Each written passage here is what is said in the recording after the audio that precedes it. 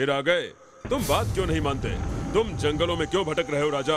घर लौट जाओ और आराम की जिंदगी बिताओ, सुन लिया ना? मैं तब तक नहीं जाऊंगा जब तक मेरा काम नहीं पूरा हो जाता, और तुम मेरे साथ चलोगे वरना। अच्छा ठीक है, चलता हूँ मैं, लेकिन मेरी शर्त याद है ना? तुम्हें मेरी एक कहानी सुननी पड़ेगी पूरी यात्रा के दौरान। और हाँ, तुम बीच में कुछ नहीं बोलोगे, वरना मैं अपने पेड़ पर वापस लौट जाऊंगा। ये कहानी है दो दोस्तों की। एक तो था ब्रजमुकुट, बनारस के राजा का बेटा, और दूसरा था रत्नराज, बनारस के ही प्रधानमंत्री का बेटा। एक दिन दोनों शिकार करने एक साथ गए।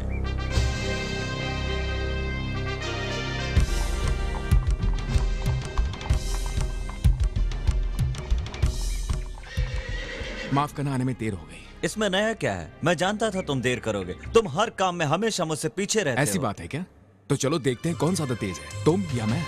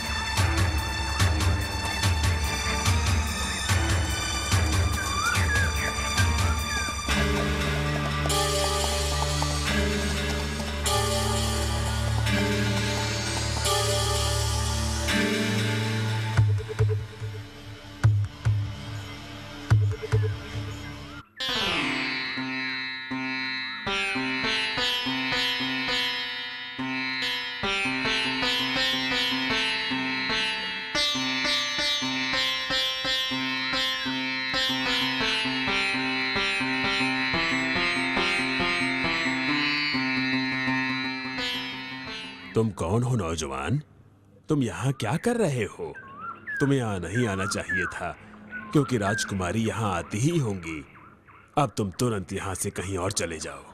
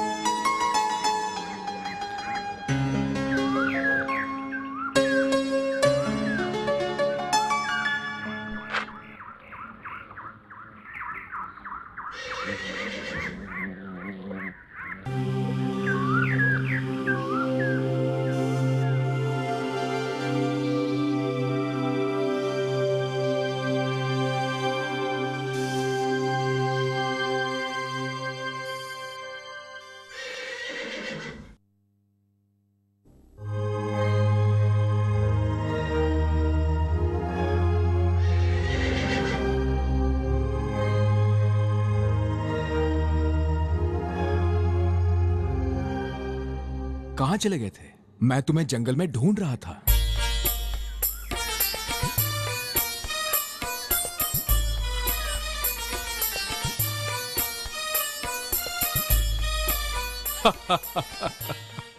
तुम हंस क्यों रहे हो? मैं उससे प्यार करने लगा हूं, पर उसकी वो अजीब सी हरकतें, तुम मदद करने की बजाय इस तरह हंस क्यों रहे हो? तुम भी बड़े बुद्धू हो, तभी तो प्यार की भाषा भी नहीं समझते हो तुम दोस्त। मैं बताता हूं। उसने फूल को कान से लगाया, मतलब वो कर्नाटक की है। उसने फूल को चबाया, जिसका मतलब है कि वो राजा दंत सेन की बेटी है।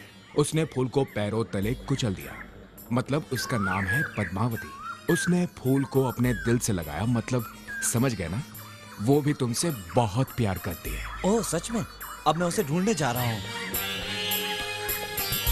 फिर तो हमें कर्नाटक जाना पड़ेगा। चलो अब यहाँ से चलते हैं। तुम चल रहे हो ना? हाँ चलूंगा राजकुमार।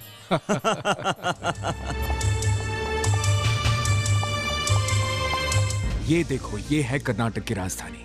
अब हमें किसी तरह से महल में जाने का रास्ता ढूंढना होगा, तभी काम बनेगा।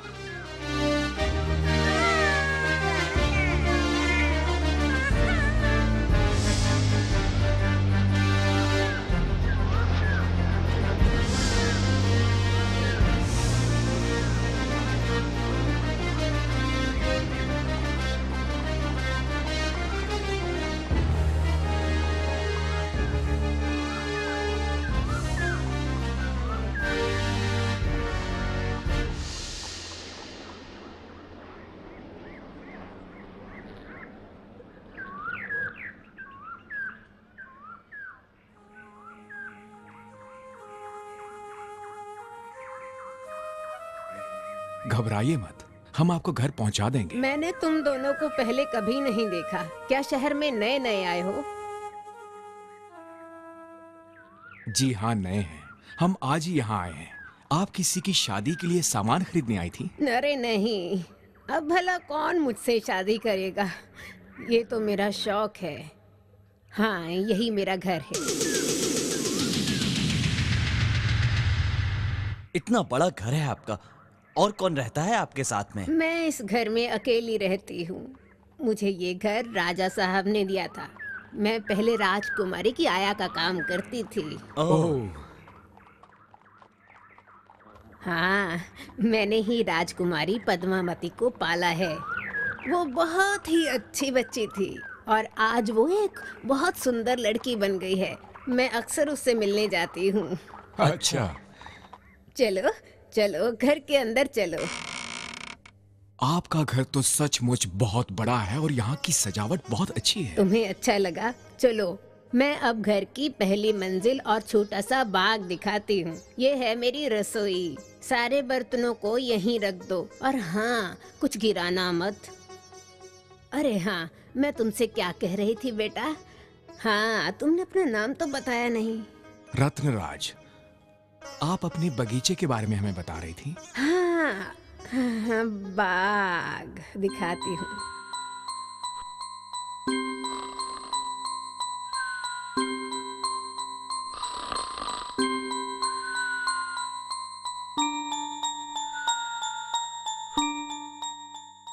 सुनो, मैं तुम्हारे लिए एक अच्छी खबर लाया हूँ। वो बूढ़ी नानी कल सुबह ही राजकुमारी को हमारा संदेशा दे देगी। क्या? हाँ।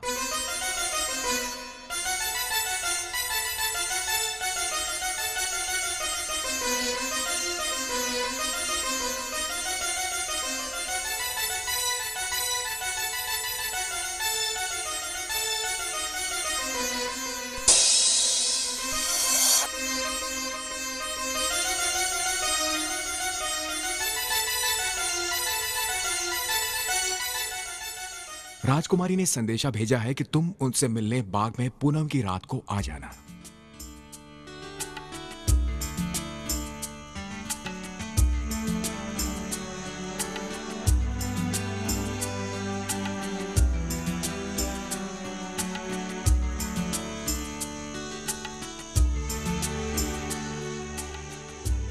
ये तो बहुत बुरा हुआ।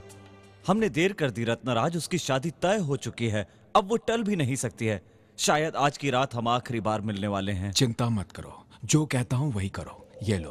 अरे ये क्या है?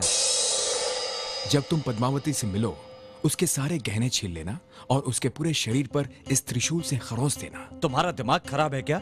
मैं ऐसा नहीं कर सकता। राजकुमारी से शादी करना चाहते हो तो जो मैं कहता हूं वही करो। रजमुकुट ने वही किया जो उसके दोस्त ने कहा था। अगले दिन रत्नराज वही गहने बेचने शहर में गया।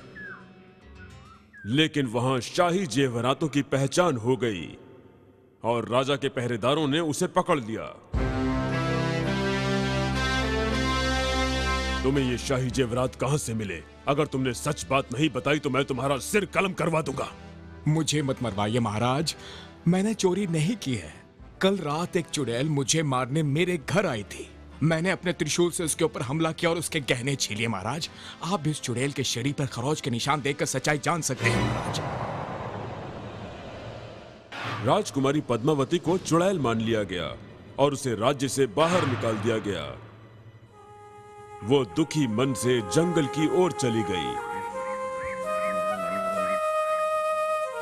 वहां ब्रज मुकुट और रत्नराज उसके पास आए।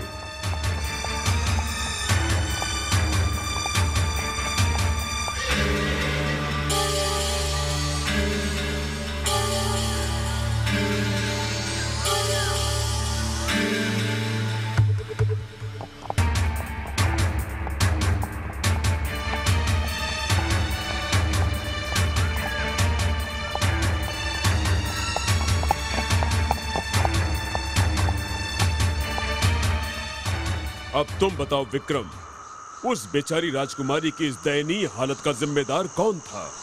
मेरे प्रश्न का उत्तर दो, वरना मैं तुम्हारा सिर टुकड़े टुकड़े कर दूंगा। इसके लिए जिम्मेदार तो सिर्फ राजा ही था। उसे सबसे पहले सच्चाई का पता लगाना चाहिए था। रत्नराज ने एक अच्छे दोस्त होने का फर्ज निभाया। तुमने बिल्कुल सही जवाब दिया विक्रम, लेकिन तुम समझदार होकर भी बेवकूफ हो, भूल जाते हो हमेशा की तरह। तुमने बोलकर मेरी शर्त तोड़ दी है, तो मैं चला। तुम नहीं जा सकते बेताल, मैं तुम्हें जाने नहीं दूंगा बेताल।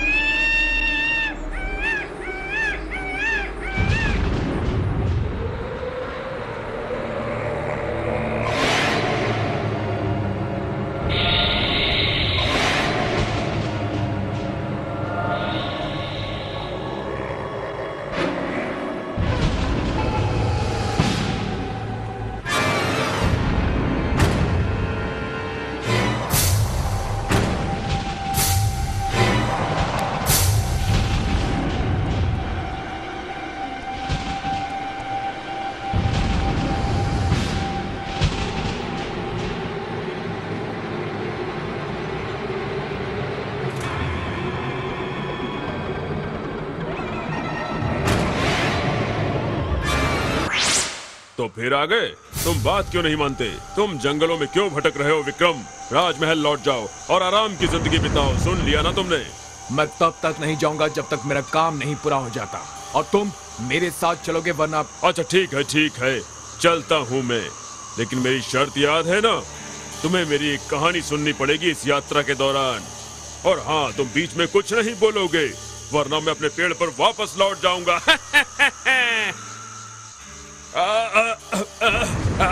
जरा आराम से पकड़ो, इतने निर्दयी मत बनो।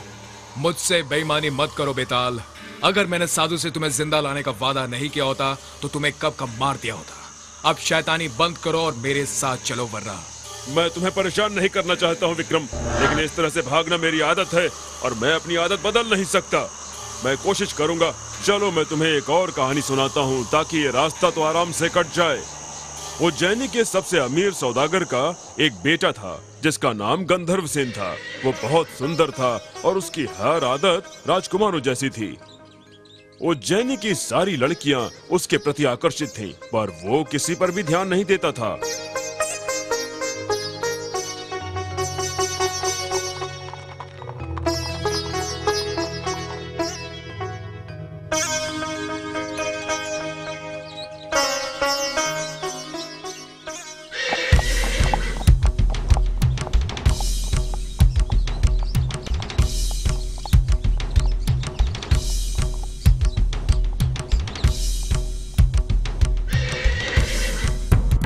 वो काली माँ का परम भक्त था, इसलिए प्रतिदिन काली माँ के मंदिर जाता था।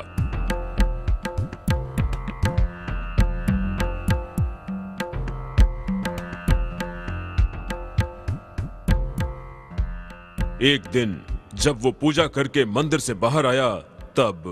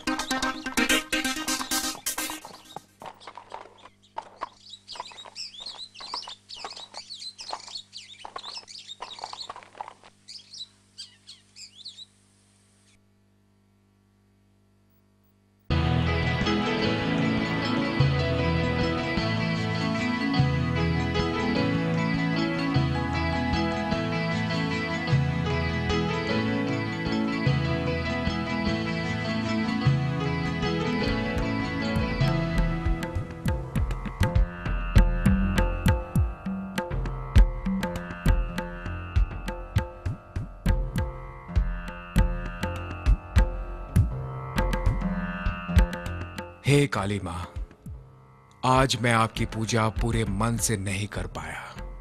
आप तो जानती हैं कि मेरा मन उस खूबसूरत लड़की पर जो आ गया है, मुझे उस लड़की से प्यार जो हो गया है। माँ, अगर 1 महीने के अंदर शादी हो गई मेरी, तो मैं आपके चरणों में अपना सर चढ़ा दूंगा।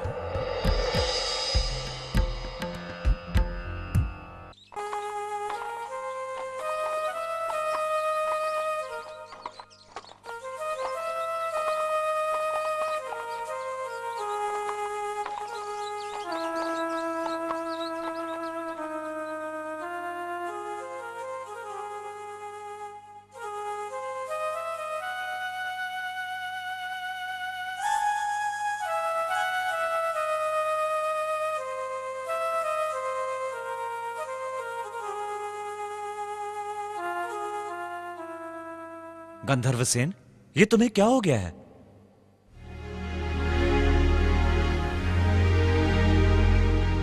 देवदत्त, तुम यहां कब आए? मैं आज सुबह ही परदेश से वापस लौटा हूं। मैंने तुम्हारी सेहत के बारे में आते ही सुना। तुम ये क्या कर रहे हो? बताओ ना, क्या बात है? मैं तुम्हारी पूरी मदद करूंगा।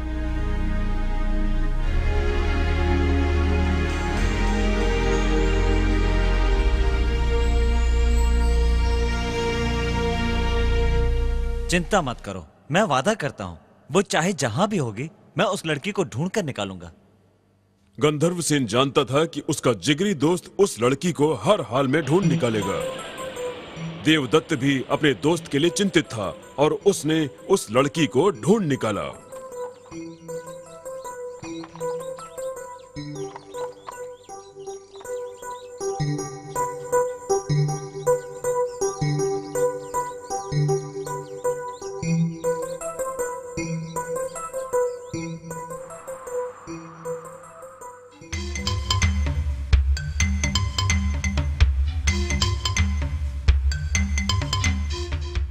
देवदत्त ने उस लड़की और उसके पिता से सारी बातें बता दी और कहा कि वो दोनों की शादी करवा दे।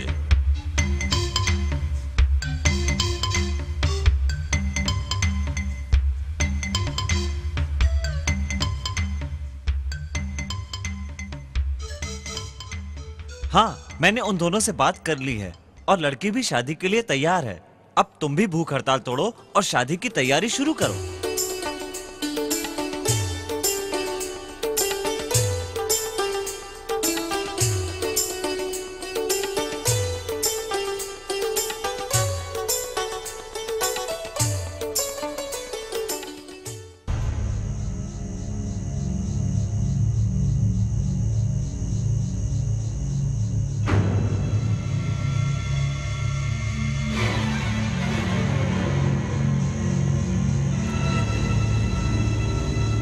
उस लड़की से शादी कर ली गंधर्व सेन, लेकिन तुमने माँ काली से किया अपना वादा पूरा नहीं किया।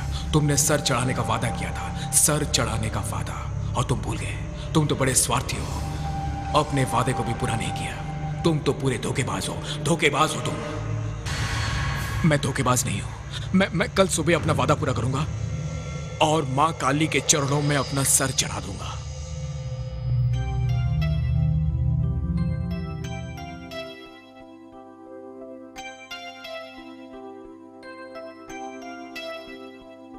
तुमने मुझे बुलाया? हाँ, हम दोनों मंदिर जा रहे हैं। हमारे साथ चलना चाहोगे?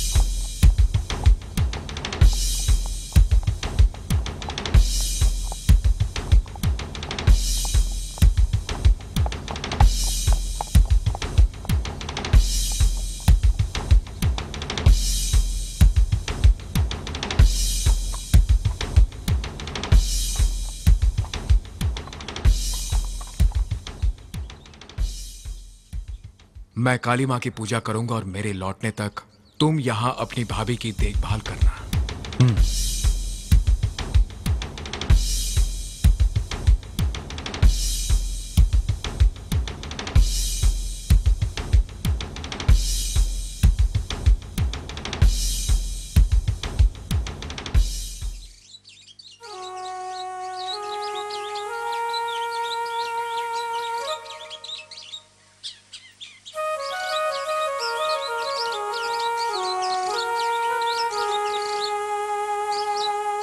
उसे इतनी देर क्यों लग रही है? रुको, मैं अभी देख कर आता हूं।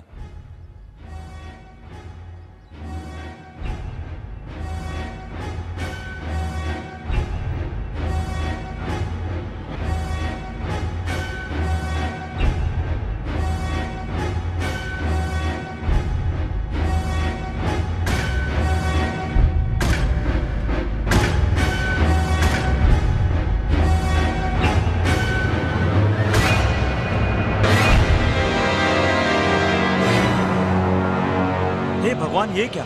अब मैं इसके बारे में लोगों से क्या कहूंगा? लोग मेरे ऊपर शक करेंगे कि मैंने ही अपने दोस्त की गर्दन काटकर उसकी जान ली है। मैं अब भाभी को क्या जवाब दूंगा?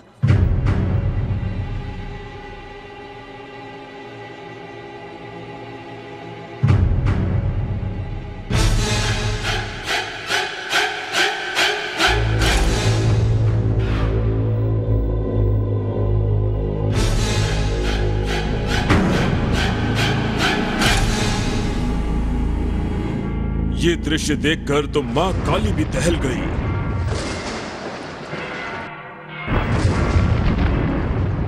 तभी एक तेज रोशनी प्रकट हुई और दोनों के सिर धड़ के साथ जुड़ गए।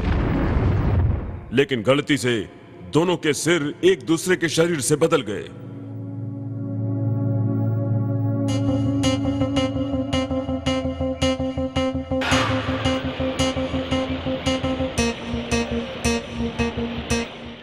अब बताओ विक्रम, वो बेचारी किसे अपना पति मानेगी?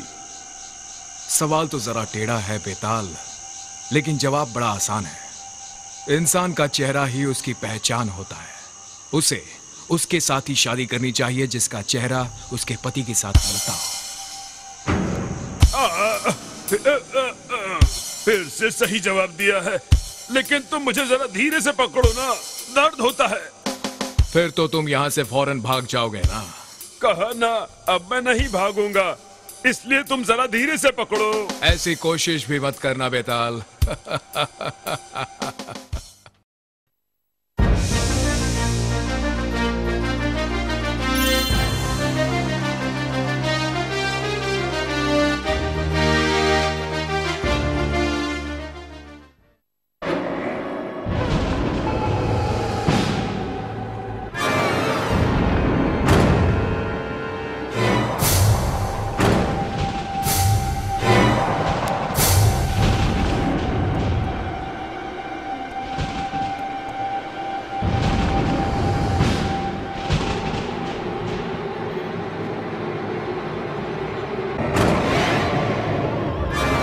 फिर आ गए? डर नहीं लगता मुझसे? मैं हमेशा अपना वादा पूरा करता हूं। मैं ये वादा भी जरूर पूरा करूंगा।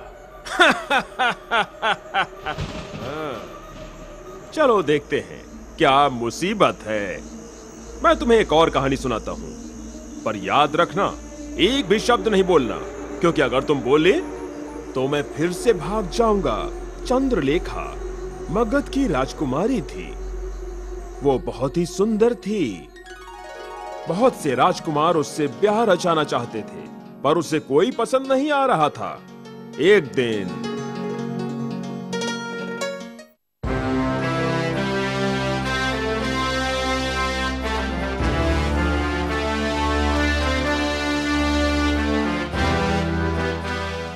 बेटी चंद्रलेखा, तुमने सारे राजकुमारों से ब्याह करने से मना कर दिया है। बताओ ना, तुम कैसे इंसान से ब्याह रचाना चाहती हो? माँ, मैं उससे शादी करूंगी जो बहादुर भी होगा और मेरे काबिल भी। उसे इतना शक्तिशाली और साहसी होना चाहिए कि मेरी रक्षा कर सके। महाराज, 3 राजकुमार आपसे मिलने के लिए यहाँ पर आए हैं। ठीक है, उन्हें यहाँ भेज दो। उन्हें पूरे सम्मान के साथ दरबार में ले आओ।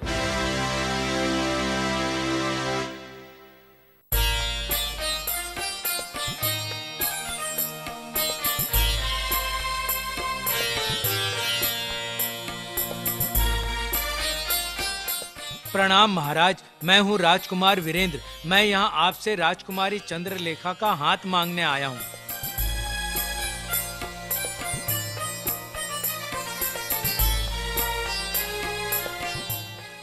प्रणाम महाराज। राजकुमारी जानना चाहती हैं कि राजकुमार वीरेंद्र में ऐसा कौन सा गुण है कि राजकुमारी चंद्रलेखा इनसे शादी करें। महाराज, मैं भविष्य बता सकता हूँ। मेरी भविष्यवाणी कभी गलत नहीं हुई है।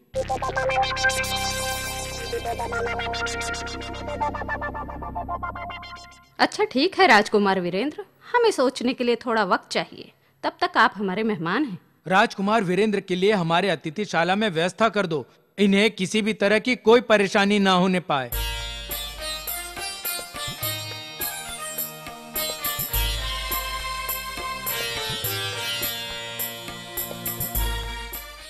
राजकुमार उदयवीर महल में पधार रहे हैं।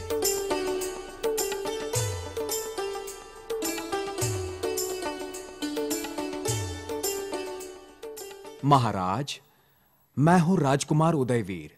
मैं आपके पास यहां राजकुमारी चंद्रलेखा का हाथ मांगने आया हूं।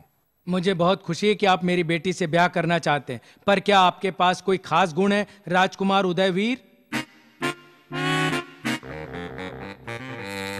जी महाराज, मेरे पास एक ऐसा रथ है जो जमीन पर चलने के साथ साथ हवा में भी उड़ सकता है।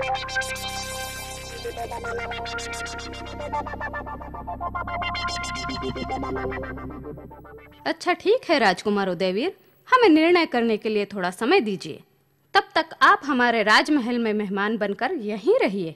राजकुमार उदयवीर को हमारी अतिथिशाला में ले जाओ और उन्हें किसी भी तरह की परेशानी ना होने पाए।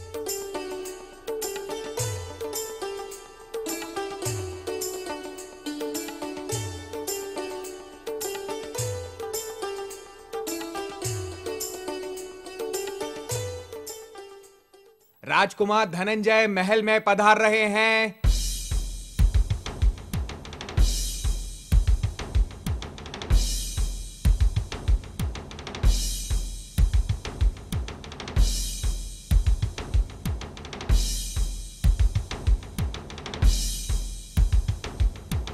प्रणाम महाराज, मैं हूं राजकुमार धनंजय और मैं आपसे राजकुमारी चंद्रलेखा का हाथ मांगने आया हूं।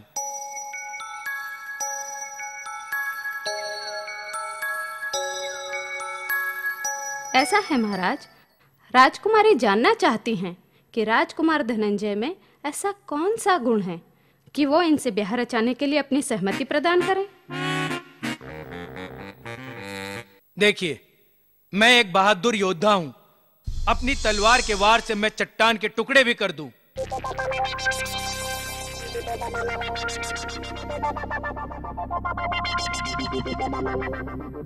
राजकुमार धनंजय, हमें खुशी है कि आपके जैसा योद्धा यहाँ आया, पर हमें सोचने के लिए थोड़ा समय चाहिए। तब तक आप हमारे मेहमान बनकर राजमहल में रहिए।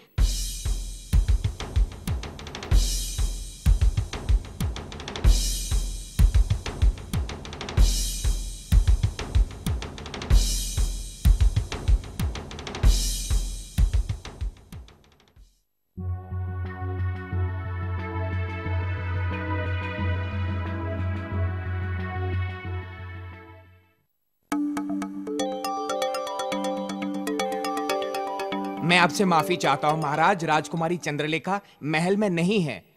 उन्हें सुबह आखिरी बार मंदिर जाते देखा गया। क्या कहा? चुप हो जाइए महारानी, मैंने हर दिशा में सैनिक भेज दिए। घबराइए मत, हमारी बेटी जल्दी ही मिल जाएगी।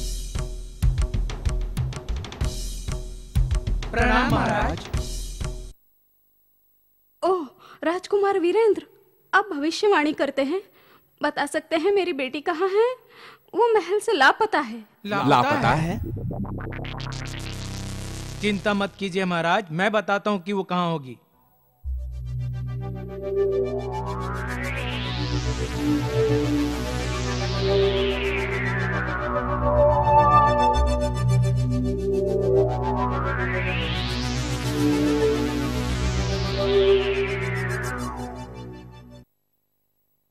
बताइए क्या बात है राजकुमार? राजकुमारी ठीक तो है ना? नहीं महाराज, उन्हें एक शक्तिशाली दानव ले गया है। वो उसी के महल में कैद है। वो मुसीबत में है क्योंकि दानव उनसे जबरदस्ती शादी करना चाहता है। हे भगवान, मेरी बेटी को बचा लीजिए। महाराज, राजकुमार वीरेंद्र, वहां का रास्ता बताओ और मैं तुम दोनों को उस दानव के पास अपने रथ में ले जाऊंगा।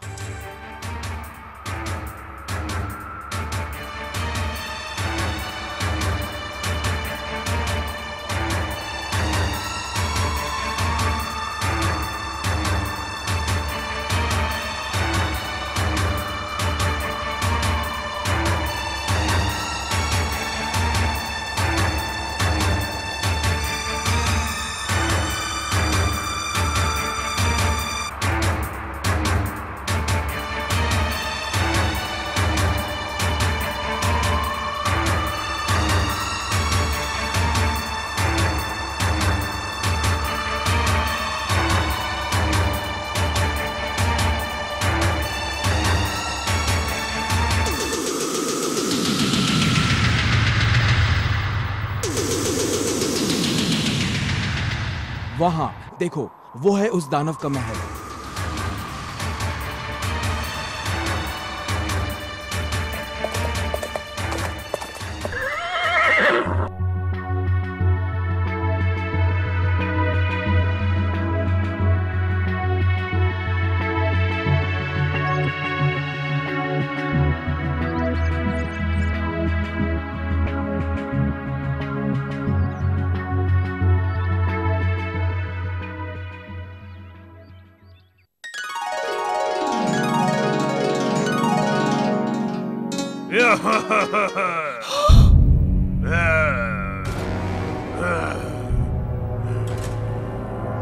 तुम लोग यहाँ क्या कर रहे हो? मैं तुम्हें मार डालूंगा और फिर रात को आराम से खाऊंगा।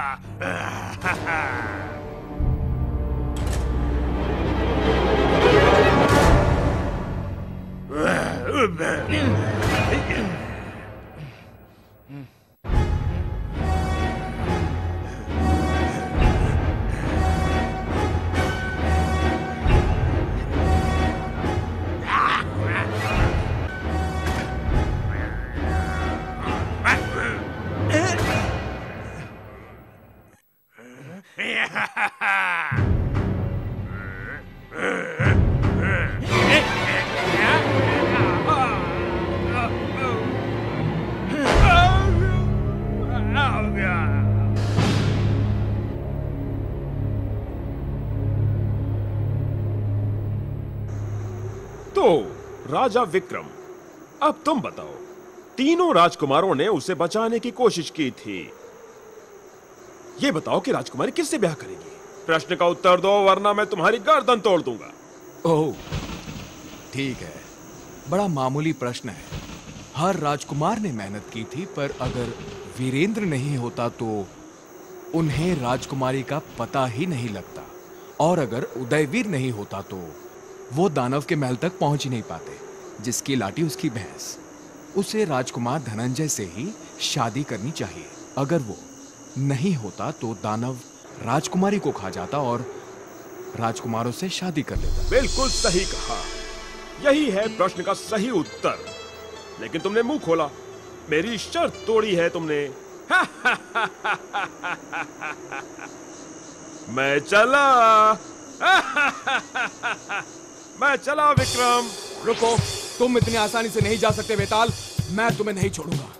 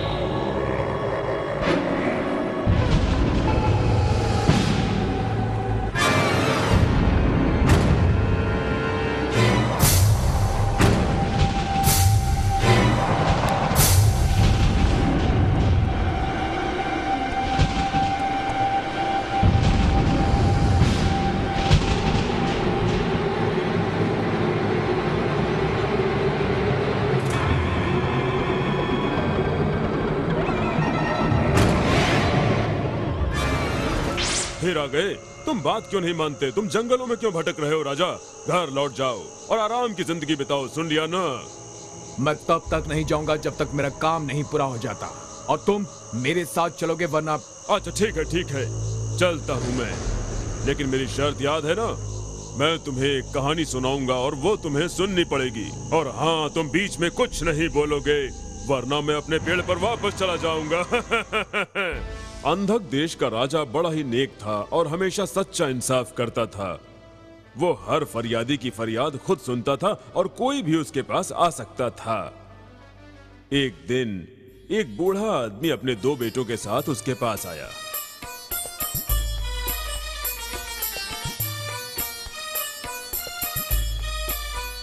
अंधक के महाराजा अमर रहे। आओ, कौन हो तुम? तुम यहाँ किस लिए आए हो? कुछ कहने महाराज, मैं एक सौदागर हूँ और ये दोनों मेरे बेटे हैं। ये दोनों ही देख नहीं सकते हैं। कुछ साल पहले तक मेरा व्यापार कुछ अच्छा चल रहा था और हम अच्छी जिंदगी भी बिता रहे थे, लेकिन पिछले कुछ सालों से धंधा चौपट हो गया है। हम बड़ी उम्मीद लेकर आपके पास आए हैं, आपकी मदद चाहते हैं। अच्छा, तो मैं क्या कर सकता हूँ? महाराज, मुझे कुछ कर्ज चाहिए, 500 सोने के सिक्के। मैं आपसे कर्ज मांग रहा हूँ महाराज। मैं 6 महीने में आपका कर्ज लौटा दूंगा। और अगर तुम मेरा कर्ज नहीं लौटा पाए तब क्या होगा? तुम कर्ज के बदले क्या रखने वाले हो? अगर मैं कर्ज वापस नहीं लौटा पाया तो हाँ, क्या होगा? आप कर्ज के बदले मेरे बेटों को अपने पास रख लीजिएगा। मैं जब तक कर्ज नहीं लौटा देता ये आपका हर काम करेंगे। अगर मैं कर्ज नहीं लौटा पाया तब आप मेरा और मेरे बेटों का सिर कटवा दीजिएगा। हाँ, मुझे मंजूर है। अब अगले 6 महीने तक तुम्हारे ये दोनों बेटे मेरे पास ही रहेंगे, जब तक तुम कर्ज की रकम अदा नहीं कर देते। यकीन रखिए महाराज, आपको जरा भी अफसोस नहीं होगा। आपने बहुत बड़ा एहसान किया है। महाराज की जय हो। उस बूढ़े के जाने के महीने भर बाद दरबार में घोड़ा बेचने वाला एक व्यापारी आया।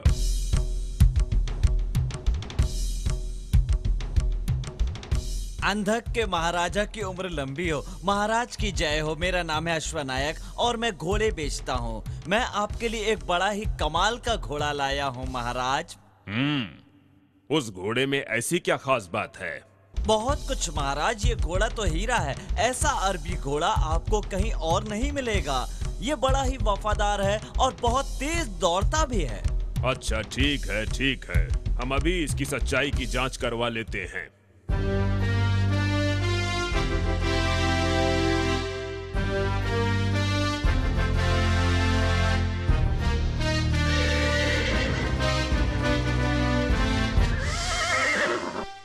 तुम्हारे पिताजी कह रहे थे तुम घोड़ों के पारखी हो ना? अब तुम मुझे इस घोड़े के बारे में कुछ बताओ। जी ठीक है महाराज।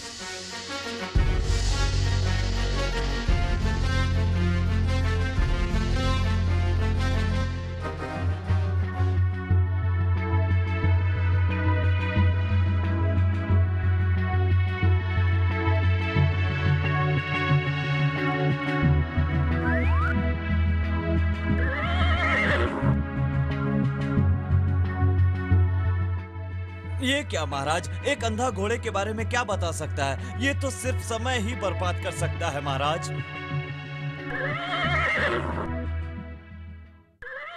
देख लिया महाराज, ये घोड़ा एकदम असली है और अरबी नस्ल का है, लेकिन आप इसकी सवारी मत कीजिएगा क्योंकि ये किसी को अपनी पीठ पर नहीं बैठने देगा। क्या बकवास है? तुम्हें घोड़े के बारे में कुछ मालूम भी है या नहीं? रुको अश्वनायक, अभी इसका भी पता लग जाएगा। मैं अपने सबसे अच्छे सवार को इसकी सवारी के लिए बुलाता हूँ इसी वक्त।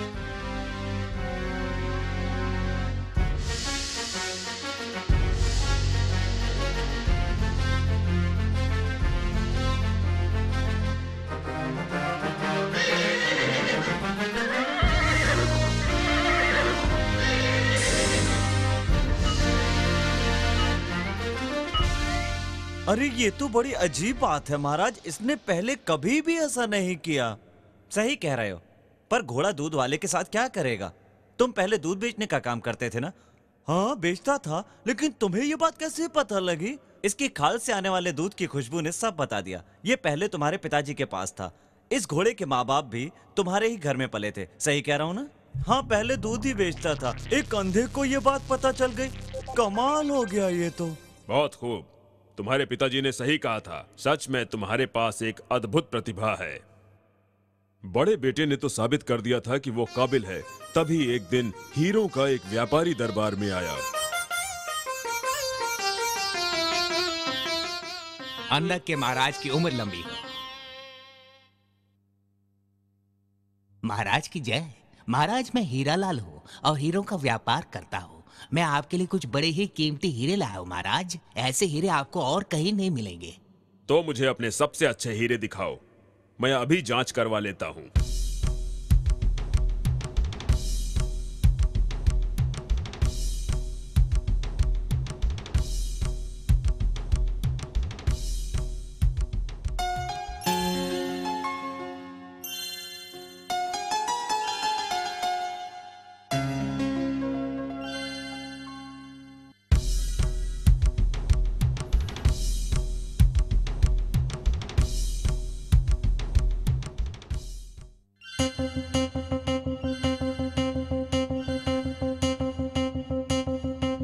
देख लिया महाराज, ये हीरा है तो एकदम असली, लेकिन इसे पहनना ठीक नहीं होगा। तुम ऐसा कैसे कह सकते हो भला? इस हीरे की वजह से इनके परिवार में कम से कम 2 लोग मारे गए हैं। सही कहा ना हीरालाल? जी हाँ, जान की माफी चाहता हूँ। इसने सही कहा, मुझे माफ कर दीजिए हुजूर। अपने हीरे उठाओ और दफा हो जाओ यहाँ से। 6 महीने बाद समय बड़ी तेजी से बीता और 6 महीने भी पूरे हो गए। वो बूढ़ा भी वापस आ गया। अंधक के महाराज अमर रहे। तुम आ गए वापस?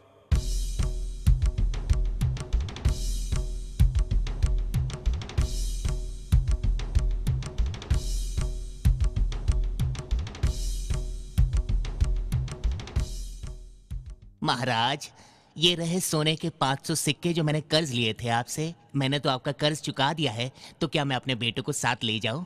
हाँ जरूर ले जाओ, लेकिन तुम्हारे बेटे सच में बड़े ही प्रतिभाशाली हैं। मैं एक बात सोच रहा था कि तुम इतने प्रतिभाशाली बेटों के बाप हो, क्या तुम भी कुछ खास जानते हो? अगर हाँ तो क्या जानते हो तुम? आप यकीन कीजिए महाराज, मेरे पास भी एक बहुत खास गुण है। मैं किसी का चेहरा देखकर उसके बारे में सब कुछ बता सकता हूँ। वाह क्या बात है। चलो तुम मेरे बारे में बताओ।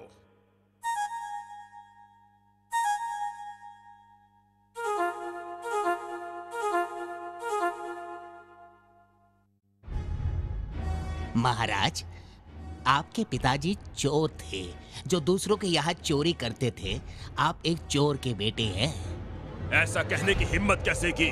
पहरेदारों इस बुढ़े और इसके दोनों अंधे बेटों को पकड़ लो और इन तीनों का सिर कलम कर दो।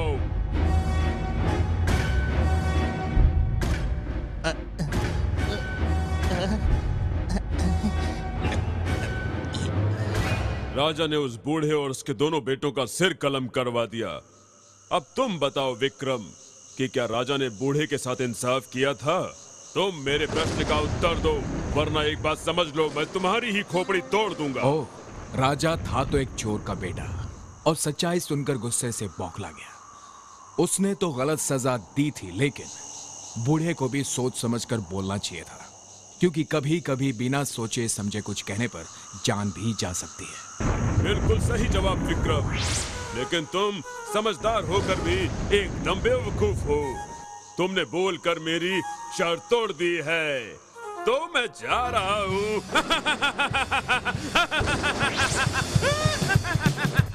नहीं, तुम नहीं जा सकते। मैं तुम्हें जाने नहीं दूंगा बेताल। मैं तुम्हारे पीछे आने वाला हूँ बेताल। बेताल, मैं तुम्हें जाने नहीं दूंगा।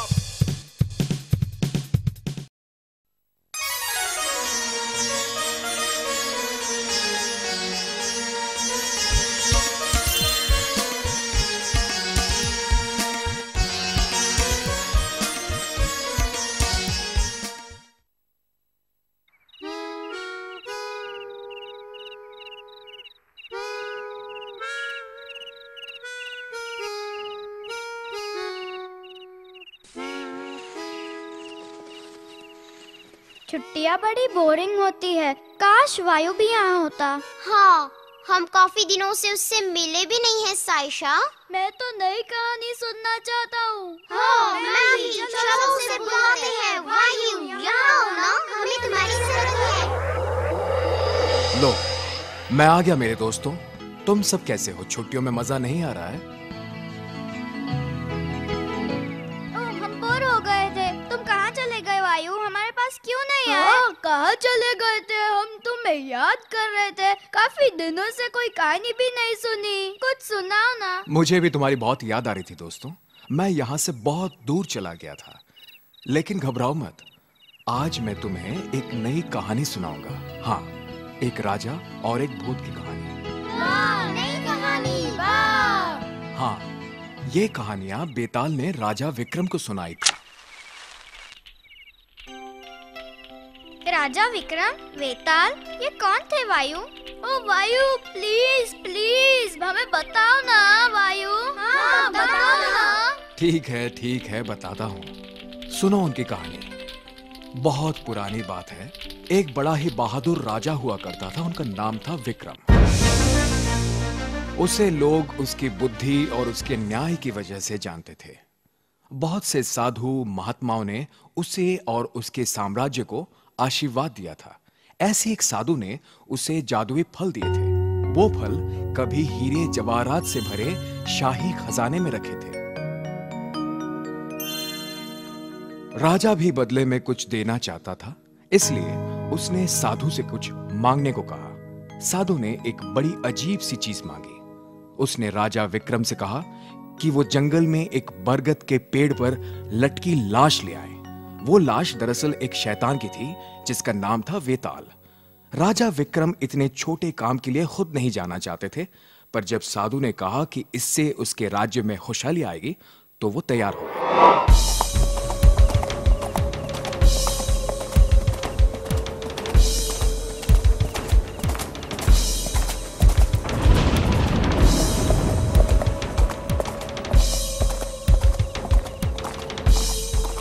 फिर अमावस की रात को विक्रम साधु से वहां का पता पूछकर वेताल की तलाश में चल पड़े।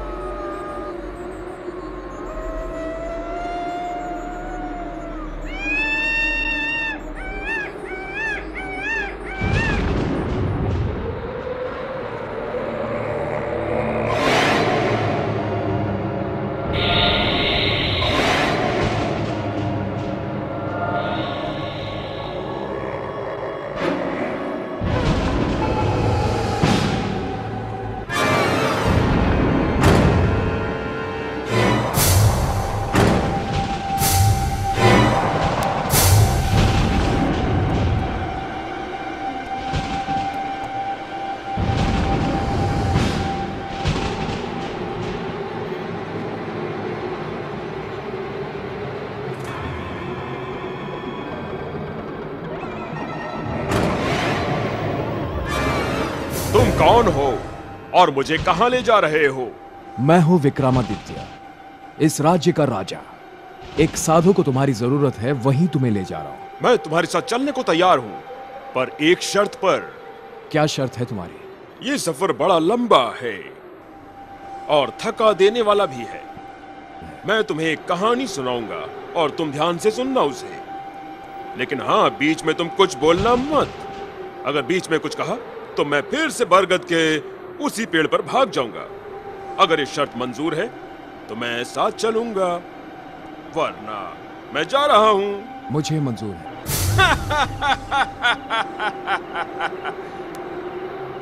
फिर ठीक है। अब जो कहानी मैं सुनाऊंगा उसे ध्यान से सुनो। अवंती के राजा की एक बेटी थी, शशिबाला।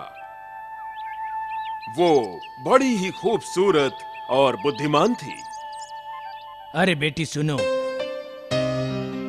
जी पिताजी। सुनो बेटी, मैं बड़ा खुशनसीब हूँ जो तुम जैसी सुंदर बेटी मिली है। आसपास के सारे राजकुमार तुमसे शादी के लिए उत्सुक हैं। ओ पिताजी। अरे शर्माती क्यों हो? मैं तुम्हारा पिता हूँ, हमेशा तुम्हारी भलाई ही चाहता हूँ। तुम जल्दी से अपना पति चुन लो। ओ पिताजी, मैं बड़ी नसीब वाली हूँ। और मैं भी बेटी। कल सुबह मैंने राजकुमारों को अपने दरबार में बुलाया, तब तुम भी दरबार में रहना। मैं पहुँच जाऊंगी पिताजी।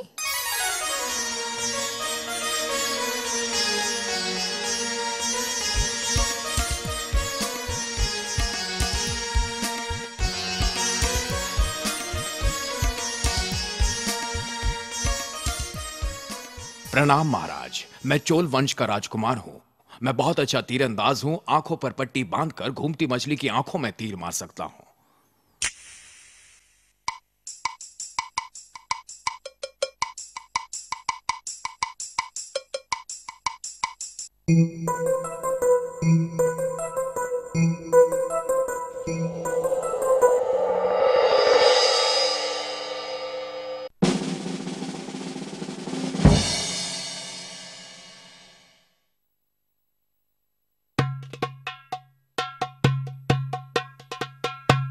प्रणाम महाराज, मैं मगध का राजकुमार हूँ।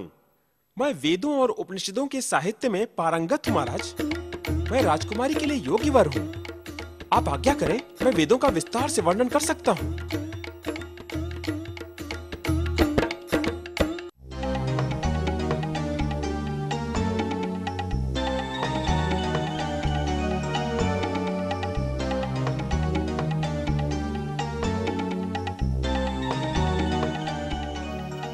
प्रणाम महाराज, मैं हूं अवध का राजकुमार।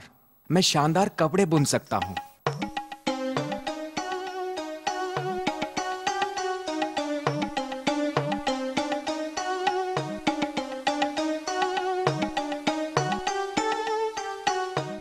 मेरे द्वारा बनाए कपड़े बहुत महंगे बिकते हैं।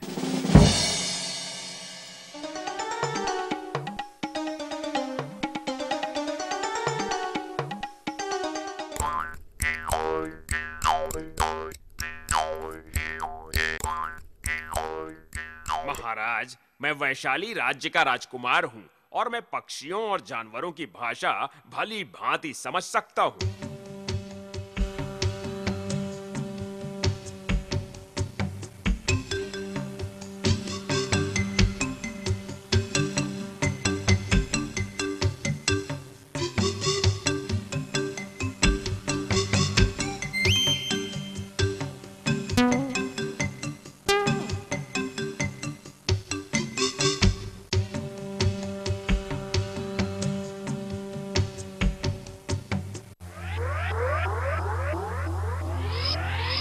आने वाले शुभ दिन सोमवार को राजकुमारी शशिबाला अपने होने वाले पति का चुनाव करेगी। तब तक ये चारों राजकुमार हमारे अतिथि बनकर रहेंगे।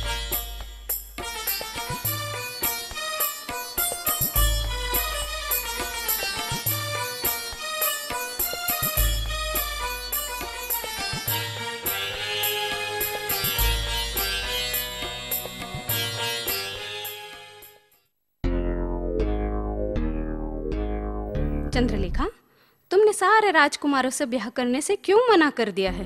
बताओ ना चंद्रलेखा, तुम किस तरह के इंसान से ब्याह रचाना चाहती हो?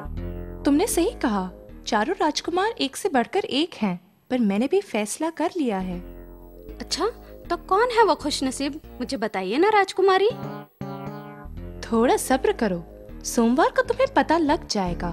मैंने तुम्हारे न्याय की विशेषता और बुद्धि के बारे में बहुत कुछ सुना है विक्रम। अब बताओ कि शशिबाला किसे चुनेगी? मेरे प्रश्न का उत्तर दो, नहीं तो मैं तुम्हारा शेर तोड़ दूंगा। अगर कोई और होता तो उसे चुनाव करने में बहुत परेशानी होती, पर शशिबाला के लिए ये बड़ा आसान था। आने वाले सोमवार को वो बिना किसी परेशानी के अपने पति को चुन लेगी।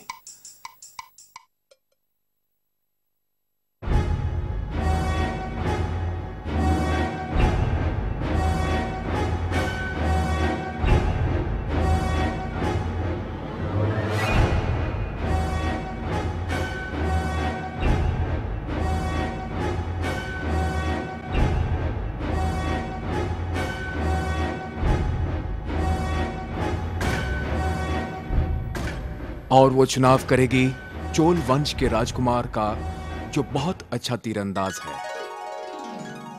लेकिन वो उसे क्यों चुनेगी? क्योंकि वो एक राजकुमार है, और राजकुमारियां हमेशा बहादुरों से ही ब्याह करना पसंद करती हैं। और बाकी तीनों राजकुमार क्षत्रिय कुल में पैदा तो हुए थे, पर उनके कर्म तो अलग अलग हैं। ब्राह्मण यानी वेद शास्त्री, वैश्य यानी व्यापारी, और कारीगर शूद्र वाले। बहुत खूब विक्रम, सही उत्तर दिया। और तुमने बोल दिया है, इसलिए मैं जा रहा हूँ। मैं चला विक्रम, मैं जा रहा हूँ। मैं तुम्हें इतनी आसानी से नहीं जाने दूंगा चालबाज बेताल। मैं तुम्हें लेकर ही जाऊंगा। तुम मुझसे नहीं बच सकते। मैं तुम्हें नहीं छोड़ने वाला।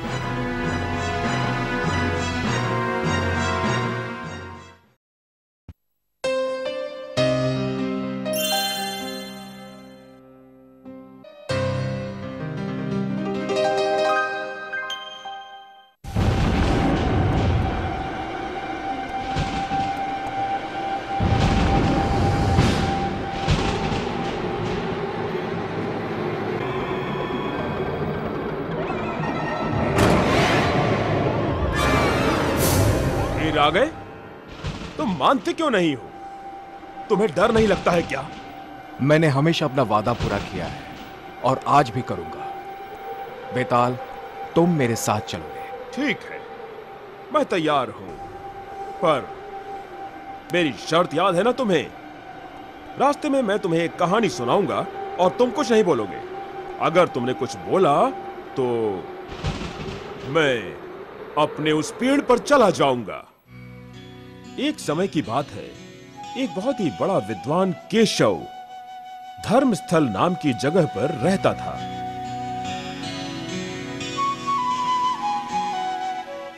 उसका एक छोटा सा परिवार था, बेटा, पत्नी और एक बड़ी ही सुंदर बेटी मधुमालती।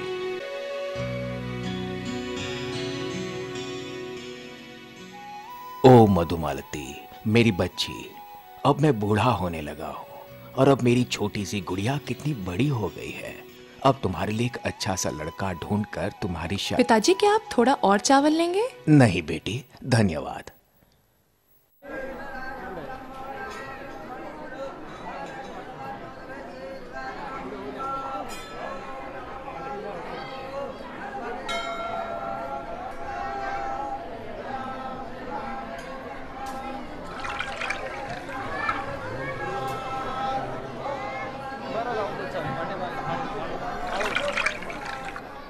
सुनो बेटे, तुम्हारा नाम क्या है?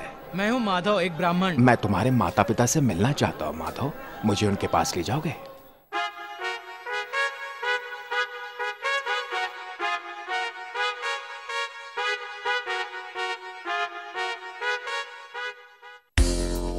सुनती हो, मेरे पास एक बहुत अच्छी खबर है। वाह, कितनी अच्छी बात है। मैं भी आपको एक शुभ समाचार देना चाहती हूँ। ठीक है, पहले तुम सुना दो। मैंने मधुमालती के लिए एक वर ढूंढ लिया है। उसका नाम वामन है और वो बहुत सुंदर है। उसके माता पिता भी बड़े नेक हैं और शादी के लिए भी तैयार हैं। क्या? तय करने से पहले तुम्हें मुझसे पूछना चाहिए था ना। मैंने भी उसके लिए एक लड़का देखा है। अरे वाह माँ, बाबूजी, अच्छा हुआ कि आप घर में हैं। मैंने मधुमालती के लिए एक अच्छा वर्ड ढूंढ लिया है। उसका नाम मधुसूदन है और वो बहुत अच्छे परिवार का है।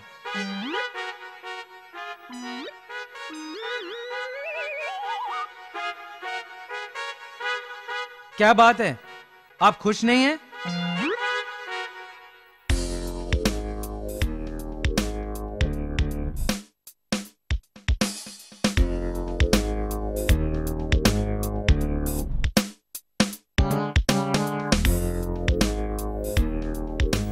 ठीक है, मैंने हल ढूंढ लिया है। बात चूंकि मधुमालती की है, इसलिए हम उसी से कहते हैं कि वो इन तीनों में से चुनाव कर ले। मैं शुभ मुहूर्त देकर उन्हें बुला लेता हूं।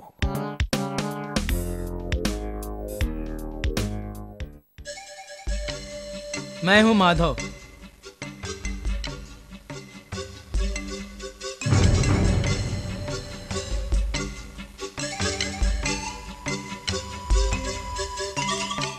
बैठ जाओ बेटा।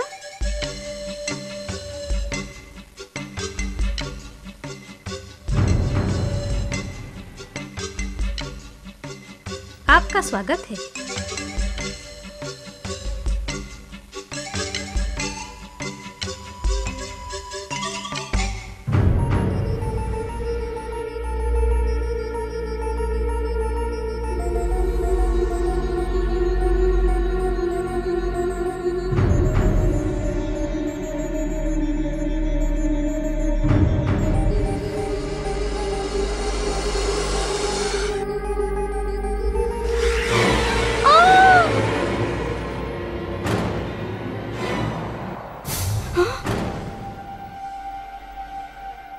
इसे नाग ने काट लिया। हे भगवान! जाओ, किसी वैद्य को बुला कर लाओ।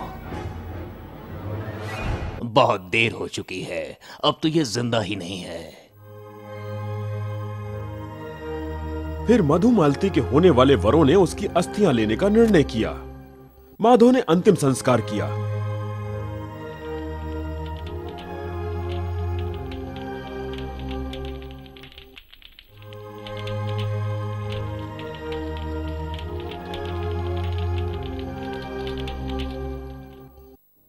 तीनों मधुमालती की अस्थियां लेकर अलग अलग दिशा में चले गए ताकि वहां बाकी का जीवन आराम से बिता सके।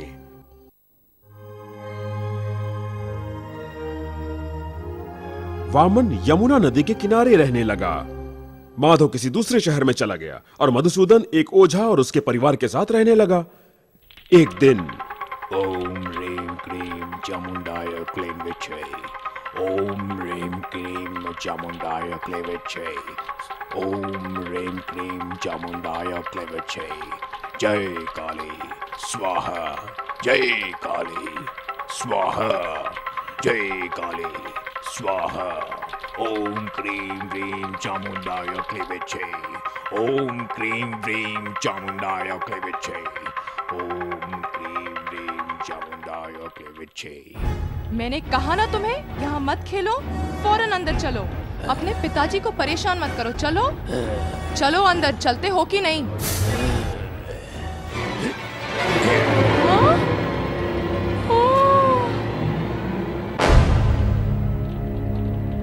ये दुष्कर्म क्यों किया तुमने? बड़े शर्म की बात है। तुम इंसान नहीं हैवान हो। अपने ही बेटे की जान लिए मैं अब तुम्हारे साथ नहीं रह सकता।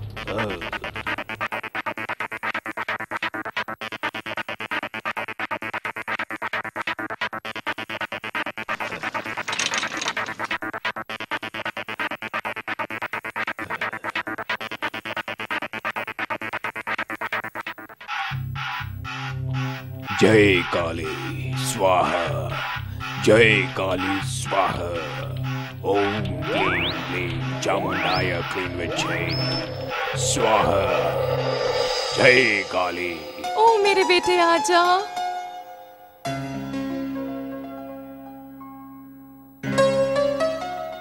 तुमने ऐसे कैसे किया?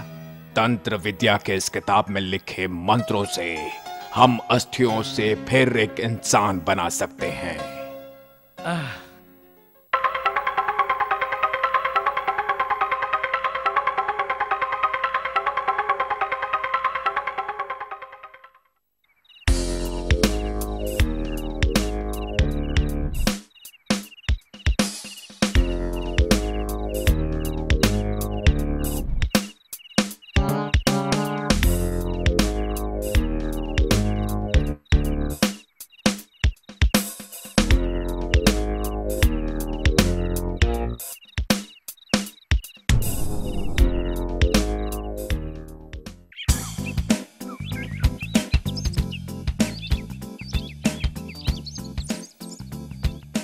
मधुसूदन ने वामन और माधव से मधुमालती को फिर से जिंदा करने की बात की। वो फौरन तैयार हो गए।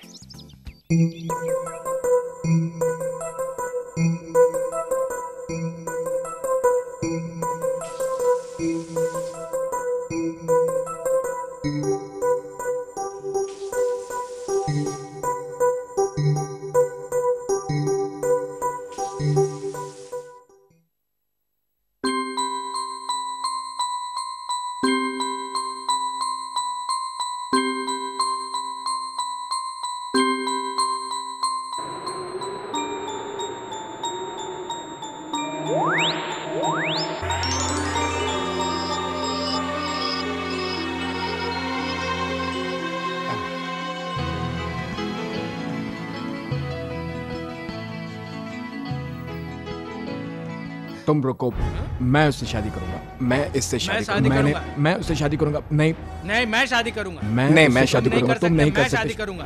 अरे तुम नहीं कर सकते। नहीं, मैं बोला ना, मैं मेरी बात सुनो। मैं पहले तुम नहीं कर सकते। मैं शादी करूंगा इससे। मैं शादी करूंगा। तीनों ही मधुमालती से विवाह करने के लिए अपना अधिकार जताने लगे। आखिर में मधुमालती से ही सही चुनाव करने को कहा गया। अब तुम ही बताओ विक्रम कि उसने विवाह के लिए उनमें से किसे चुना। अगर तुमने सही उत्तर जानते हुए भी अपना मुंह अगर नहीं खोला तो मैं तुम्हारी जान ले लूंगा। मेरे प्रश्न का उत्तर दो, नहीं तो। ओह, उसने वामन से विवाह रचाया।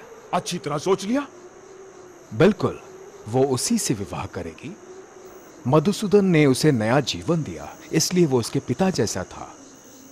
माधव ने अंतिम क्रिया की थी, इसलिए वो उसके बेटे जैसा था। सिर्फ वामन से ही वो विवाह कर सकती थी।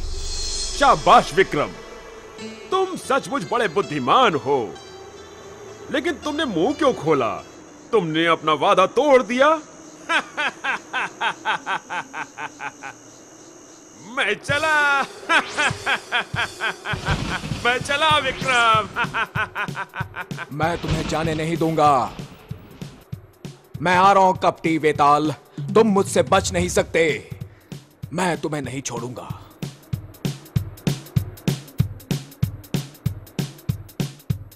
वेताल ने विक्रम को अच्छी कहानी सुनाई। इसके बाद क्या हुआ वायु? बताओ ना वायु, क्या हुआ? क्या विक्रम वेताल को साधु के पास ले जा पाया? हाँ वायु, बताओ ना हमें, इसके बाद क्या हुआ था? हाँ वायु, प्लीज बताओ ना हमें, बताओ ना। अच्छा ठीक है, चुप हो जाओ। मैं बाकी की कल सुनाऊंगा, लेकिन तभी जब तुम हल्ला मचाना बंद करो। हम चुप रहेंगे, बिल्कुल चुप। फिर ठीक है, बाकी की कहानी सुनने के लिए कल आ जाना। अभी मैं जा रहा हूँ। बाय बच्चों। Thank you Vayu. Bye bye वायु।